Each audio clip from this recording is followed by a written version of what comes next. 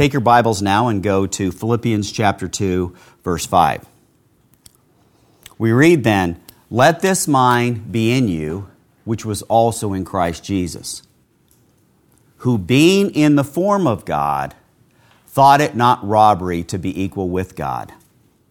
The initial characteristic we see regarding the mind of Christ is that though Christ held the form of God, he did not reach or grasp at to be equal with God.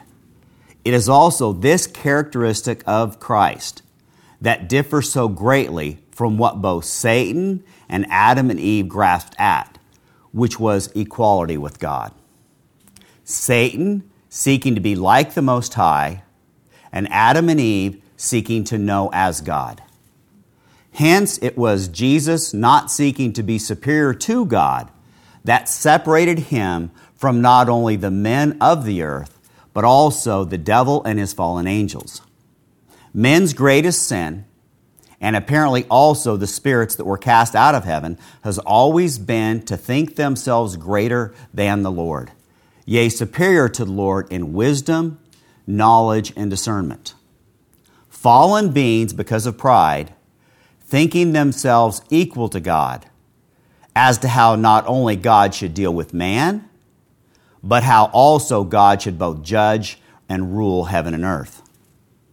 Therefore, in essence, in spite of their sin nature, men today still believe themselves to be equal and on the same level as God.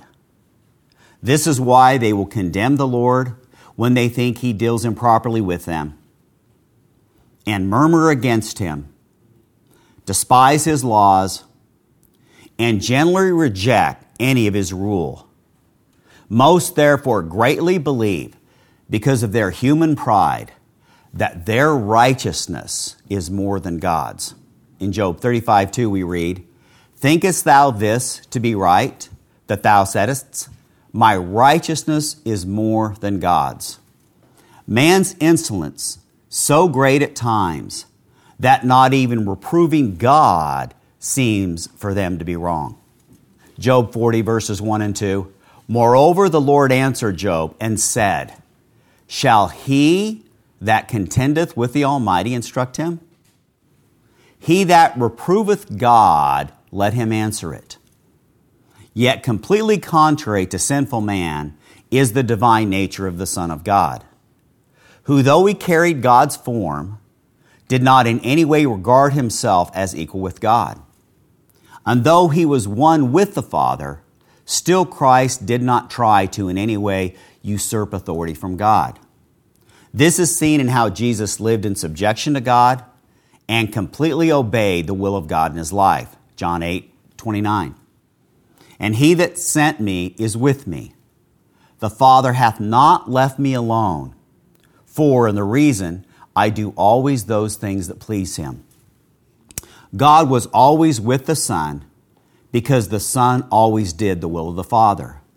It is this behavior of remaining in God's will and seeking to live a life that pleased God that gave Christ his heavenly position in heaven. Because Jesus was subject, God exalted his Son. And because Jesus did God's will, God did not forsake his Son. Seeking to live our lives as being pleasing to the Lord, having as its main fruit also God remaining with us in hardships, trials, tribulation, and even death. Living our lives by doing things that are always in God's will, having as its reward God never leaving us. Matthew 28:20, "Teaching them to observe all things whatsoever I have commanded you.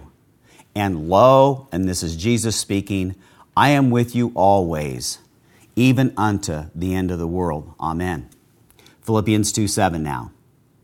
And again, in reference to Christ, "But made himself of no reputation, and took upon him the form of a servant, and was made in the likeness of men."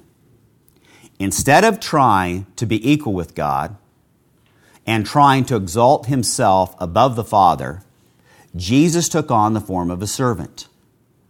Hence, instead of seeking to lift himself as equal to the Lord, the Lord Jesus Christ lowered himself to the level of man, so as to do the will of God as a servant on this earth.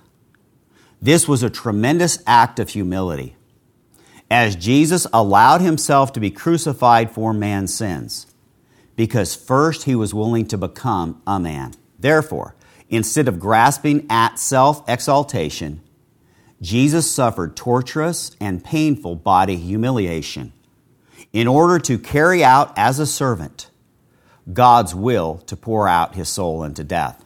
Isaiah 53:12. Therefore will I divide him a portion with the great, and he shall divide the spoil with the strong. And this is the reason, because he hath poured out his soul unto death, and he was numbered with the transgressors. And he bare the sin of many, and made intercession for the transgressors. Nowhere can you see the divinity of the Son of God more than when he was willing to take on the form of a human servant to do the will of God. Again, rather than seeking to grasp at equality with God, Jesus, in doing God's will, became the servant of men in order to redeem men from their sinful state. Truly divine beings are humble beings.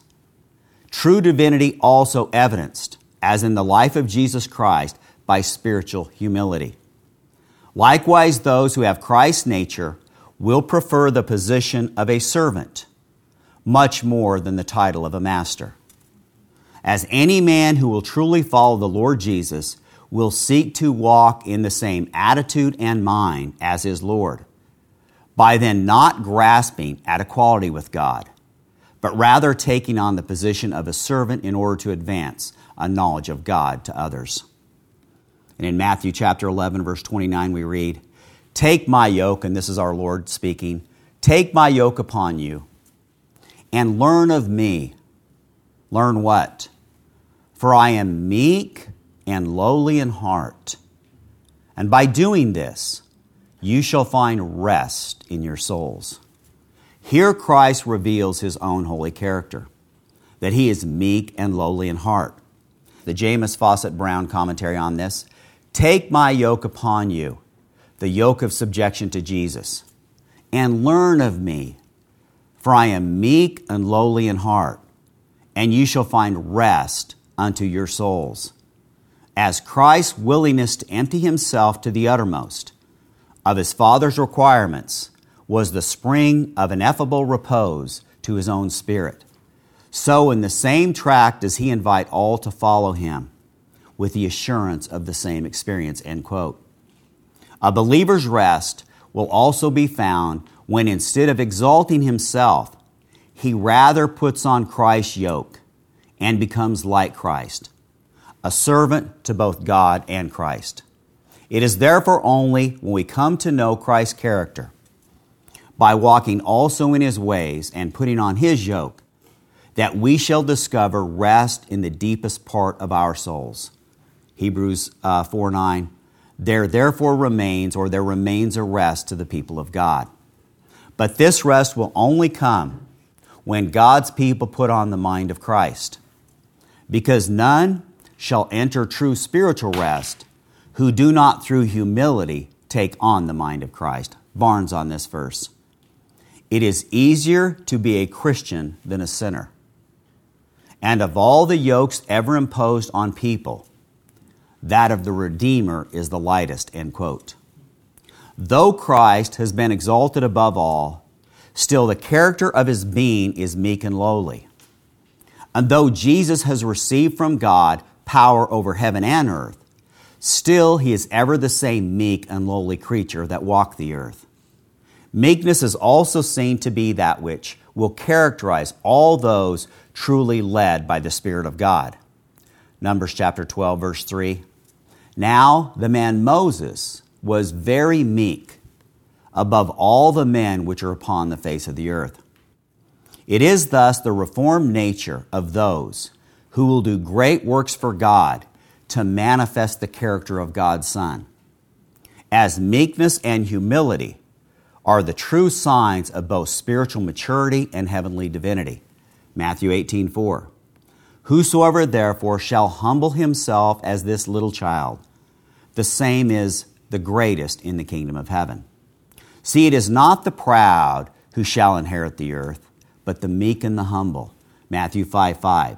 Blessed are the meek, for they shall inherit the earth. And now in verse 8 of Philippians 2.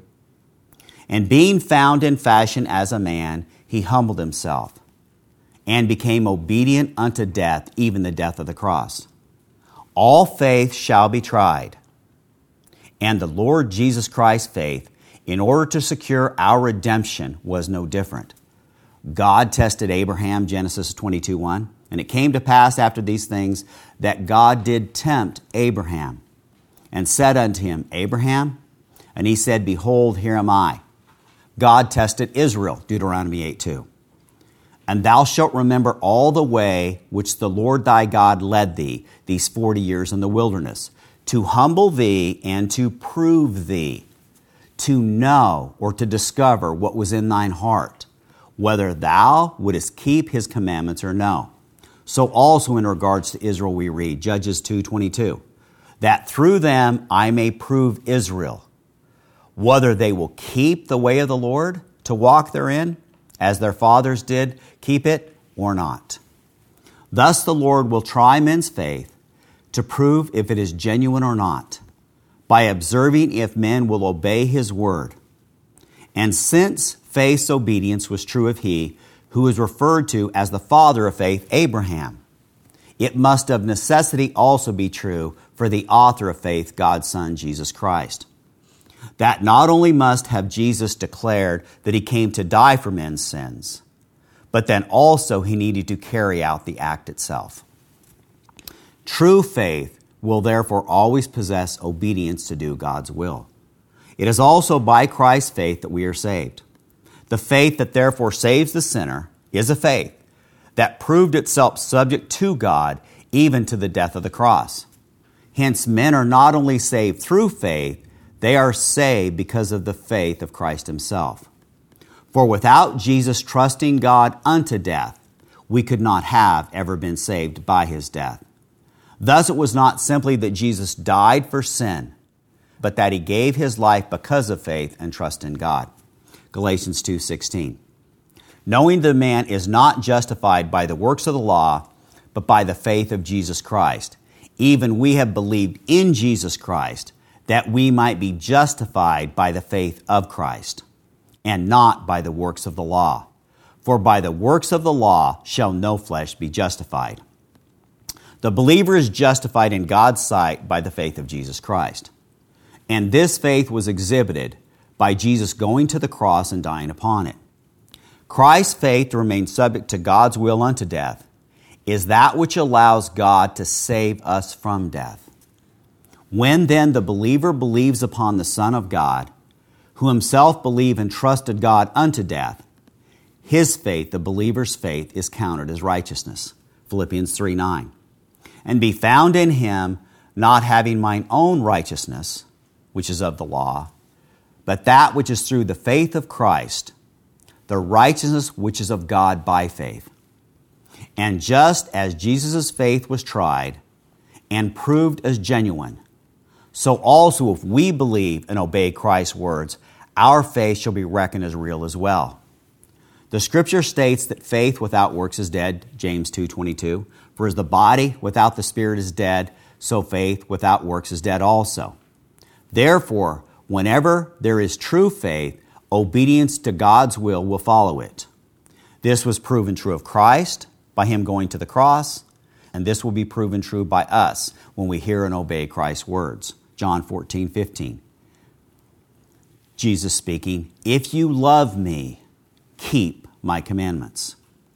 The opposite, though, of a walk of being under subjection to God and having a humble heart that is pliable to do God's will is when men grasp at things that God has not purposed for their lives. This is seen in Miriam and Aaron's rebellion. It is also seen in Korah and the 250 princes in their religious insurrection. It is thus pride and men thinking that they are bigger than they are that causes them to grasp for things of God not purposed for them. The opposite of subjection is rebellion. Therefore, those who grasp at positions or titles that are not theirs, through also the motive of self-exaltation, rebel against the God who has set the order of all things. For it is God who has determined how and in what manner men should serve him. This is true in life, but this is even more true in the body of Christ. 1 Corinthians 12:18. But now hath God set the members, every one of them, in the body as it has pleased him. Since God has set every man in the body of Christ as he wills, those who reject where God has set them reject both the wisdom and sovereignty of God. Hence, when men grasp at things above what God has willed for their life, it will show their distaste for God's will ruling their life. Only the proud, therefore, will seek to be above the gifts that God has given them. If a man refuses to put on the mind of Christ, it is only because then what rules him is pride. See, if a man is not humble, he will be proud. And if a man seeks not the mind of Christ, by pursuing spiritual humility, he will follow the path of the devil. 1 Timothy 3:6. Not a novice, lest being lifted up with pride, he fall into the condemnation or the same judgment as the devil.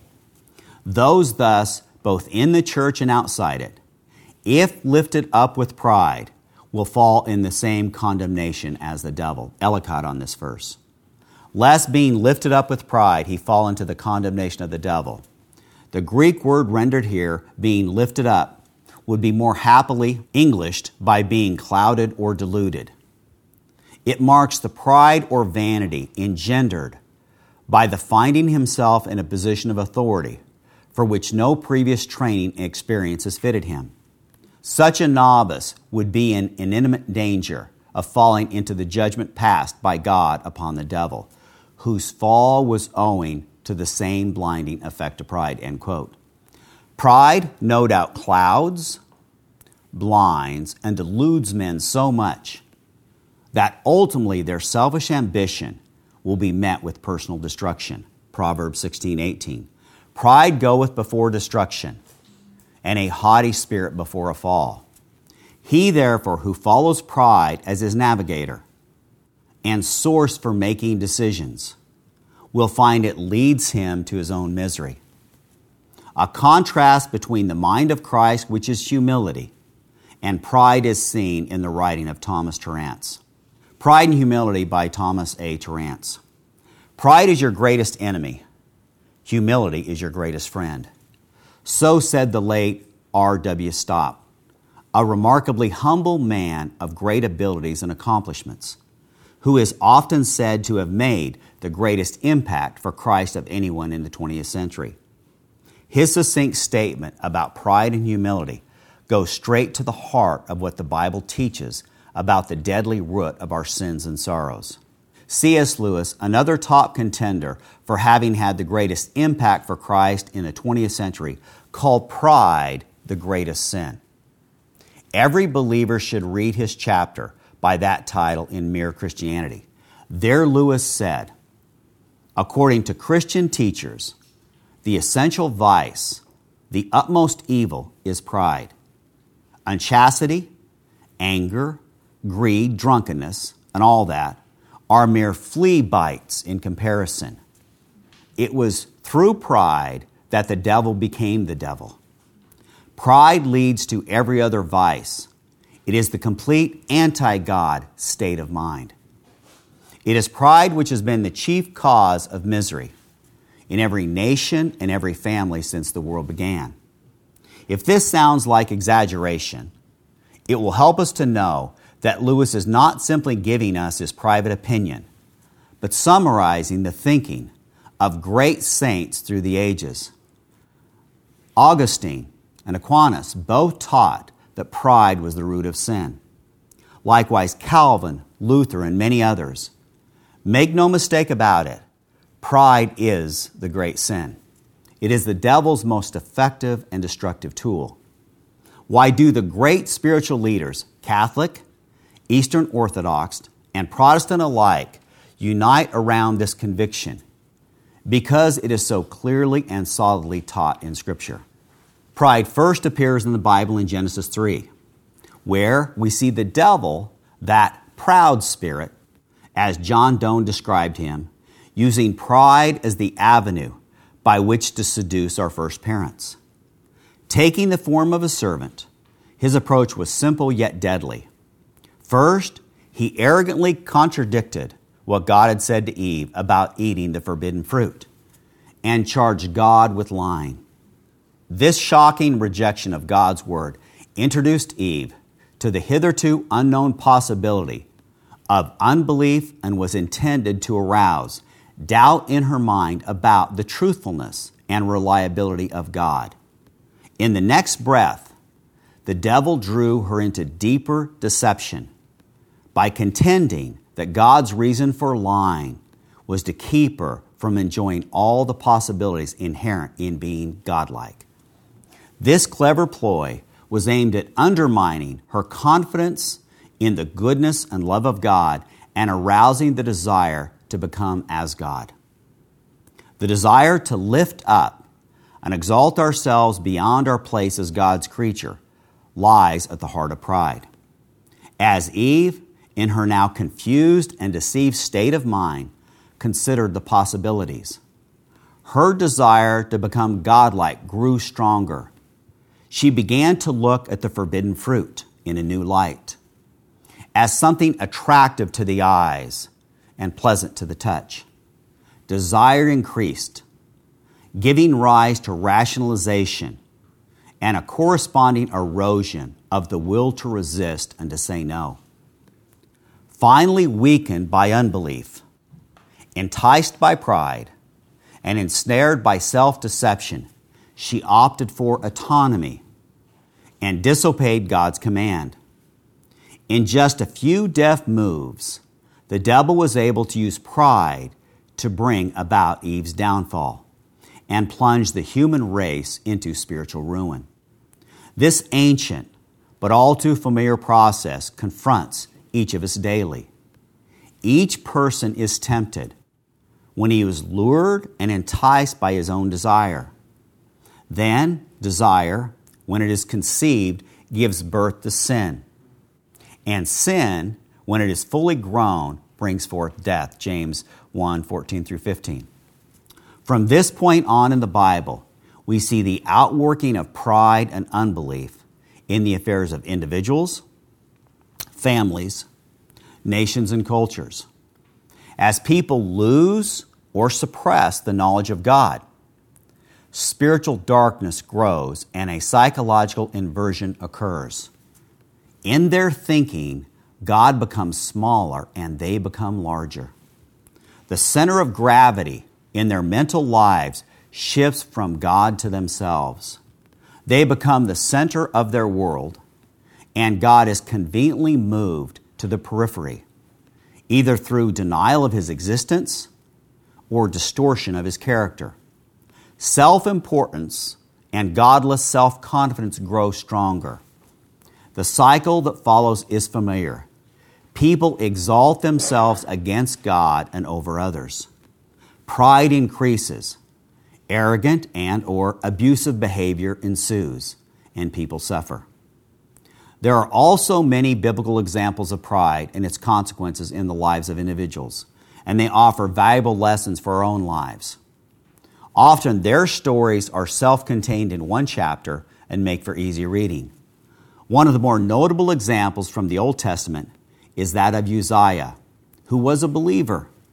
When he became king of Judah at age 16, he set his heart to seek God and put himself under the spiritual mentorship of Zechariah.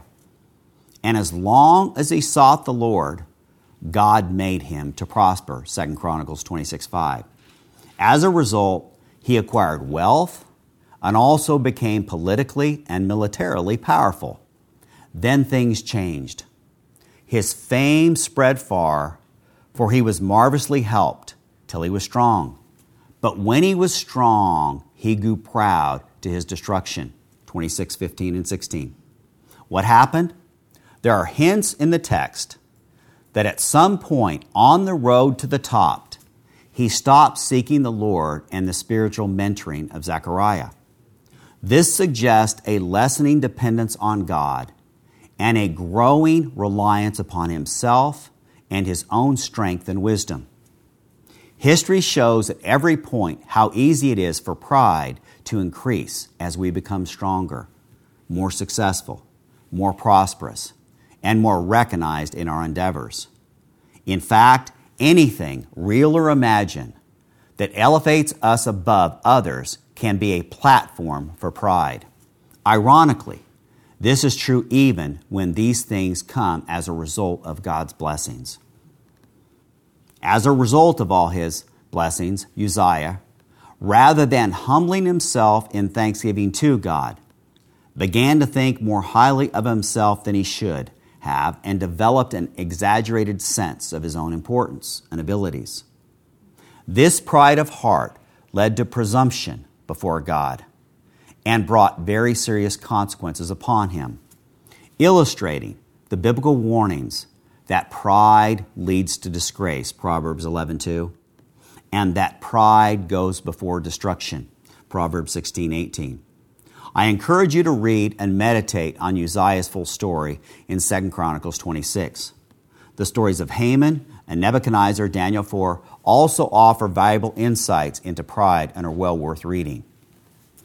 Commenting on the revival in Northampton, Massachusetts in 1737, Jonathan Edwards said, "The first and worst cause of errors that abound in our day and age is spiritual pride.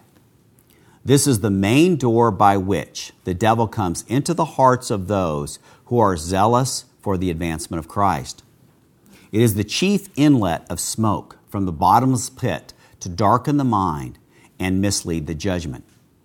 Pride is the main handle by which he has hold of Christian persons and the chief source of all the mischief that he introduces to clog and hinder a work of God. Spiritual pride is the main spring, or at least the main support of all other errors. Until this disease is cured, medicines are applied in vain to heal all other diseases." The well-known story of the Pharisee and the tax collector can help us recognize our own spiritual pride. It tells of a much despised tax collector and a self-righteous Pharisee who went up to the temple to pray. The Pharisee proceeds to commend himself to God because of his careful observance of the law and to look down with scornful contempt on the sinful tax collector. The Pharisee speaking, "God, I thank you that I am not like other men, extortioners, unjust, adulterers, or even like this tax collector. I fast twice a week. I give tithes of all I get." Notice in his prayer that his focus is not really on God at all, but on how good he is and how bad others are. Here is pride wrapped in the cloak of religion and giving it a bad name.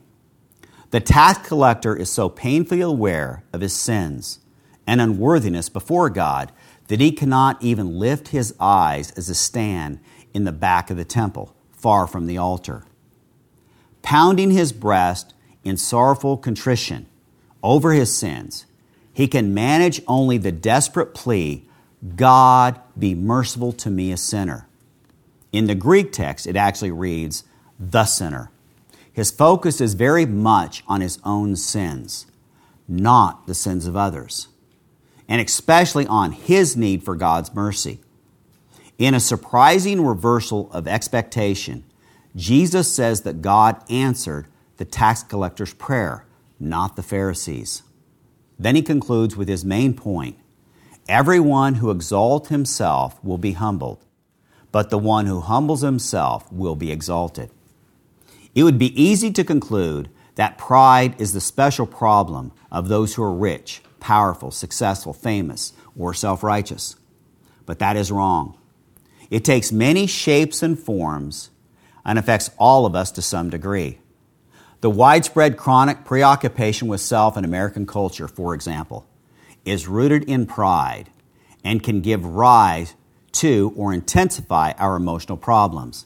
As a famous Harvard psychologist observed, listen to this, any neurotic is living a life which in some respects is extreme in its self-centeredness. The region of his misery represents a complete preoccupation with himself. The very nature of the neurotic disorder is tied to pride. If the sufferer is hypersensitive, resentful, captious, he may be indicating a fear that he will not appear to advantage in competitive situations where he wants to show his worth. If he is chronically indecisive, he is showing fear that he may do the wrong thing and be discredited. If he is over-scrupulous and self-critical, he may be endeavoring to show how praiseworthy he really is.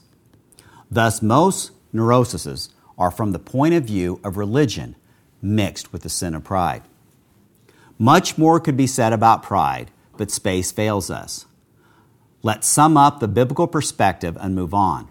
Pride can be summarized as an attitude of self-sufficiency, self-importance, and self-exaltation in relation to God.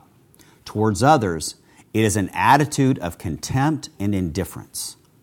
As C.S. Lewis observed, pride is spiritual cancer. It eats up the very possibility of love or contentment or even common sense.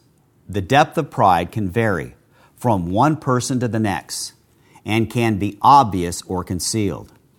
In the Old and New Testaments, it is a truism that God will not suffer the creature to exalt itself against the Creator. Pride provokes God's displeasure, and He has committed Himself to oppose it.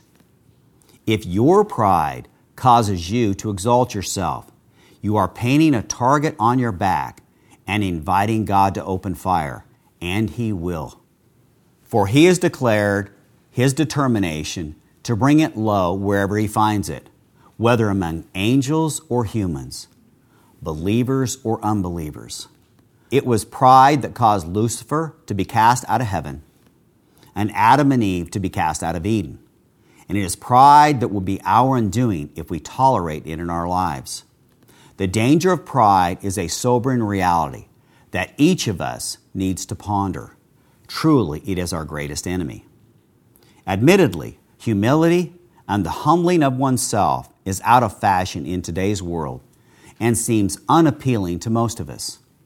However, as Jonathan Edwards said, we must view humility as one of the most essential things that characterizes true Christianity. Our perspective on humility can be radically changed if we ponder and meditate on the greatest example of humility in history, Jesus Christ. By the very act of leaving heaven, coming to earth, and taking the form of a man, He demonstrated an infallible humbling of Himself. Throughout His life on earth, Jesus demonstrated a spirit of profound humility, saying that He came not to be served, but to serve, and to give His life as a ransom for many, Matthew 20:28. On His last night with the disciples, He took a towel and basin and washed their dirty feet, John 13:1-11, instructing them to follow His example of servanthood with one another, John 13:12-17. Andrew Murray captures it well. Christ is the humility of God embodied in human nature. The eternal love humbling itself, clothing itself in the garb of meekness and gentleness to win and serve and save us. The Apostle Paul may well have been thinking of this scene in the upper room when he urged the believers in Philippi, "Have this mind among yourselves, which is yours in Christ Jesus, who though He was in the form of God, did not count equality with God a thing to be grasped at, but made Himself nothing, taking the form of a servant, being born in the likeness of men.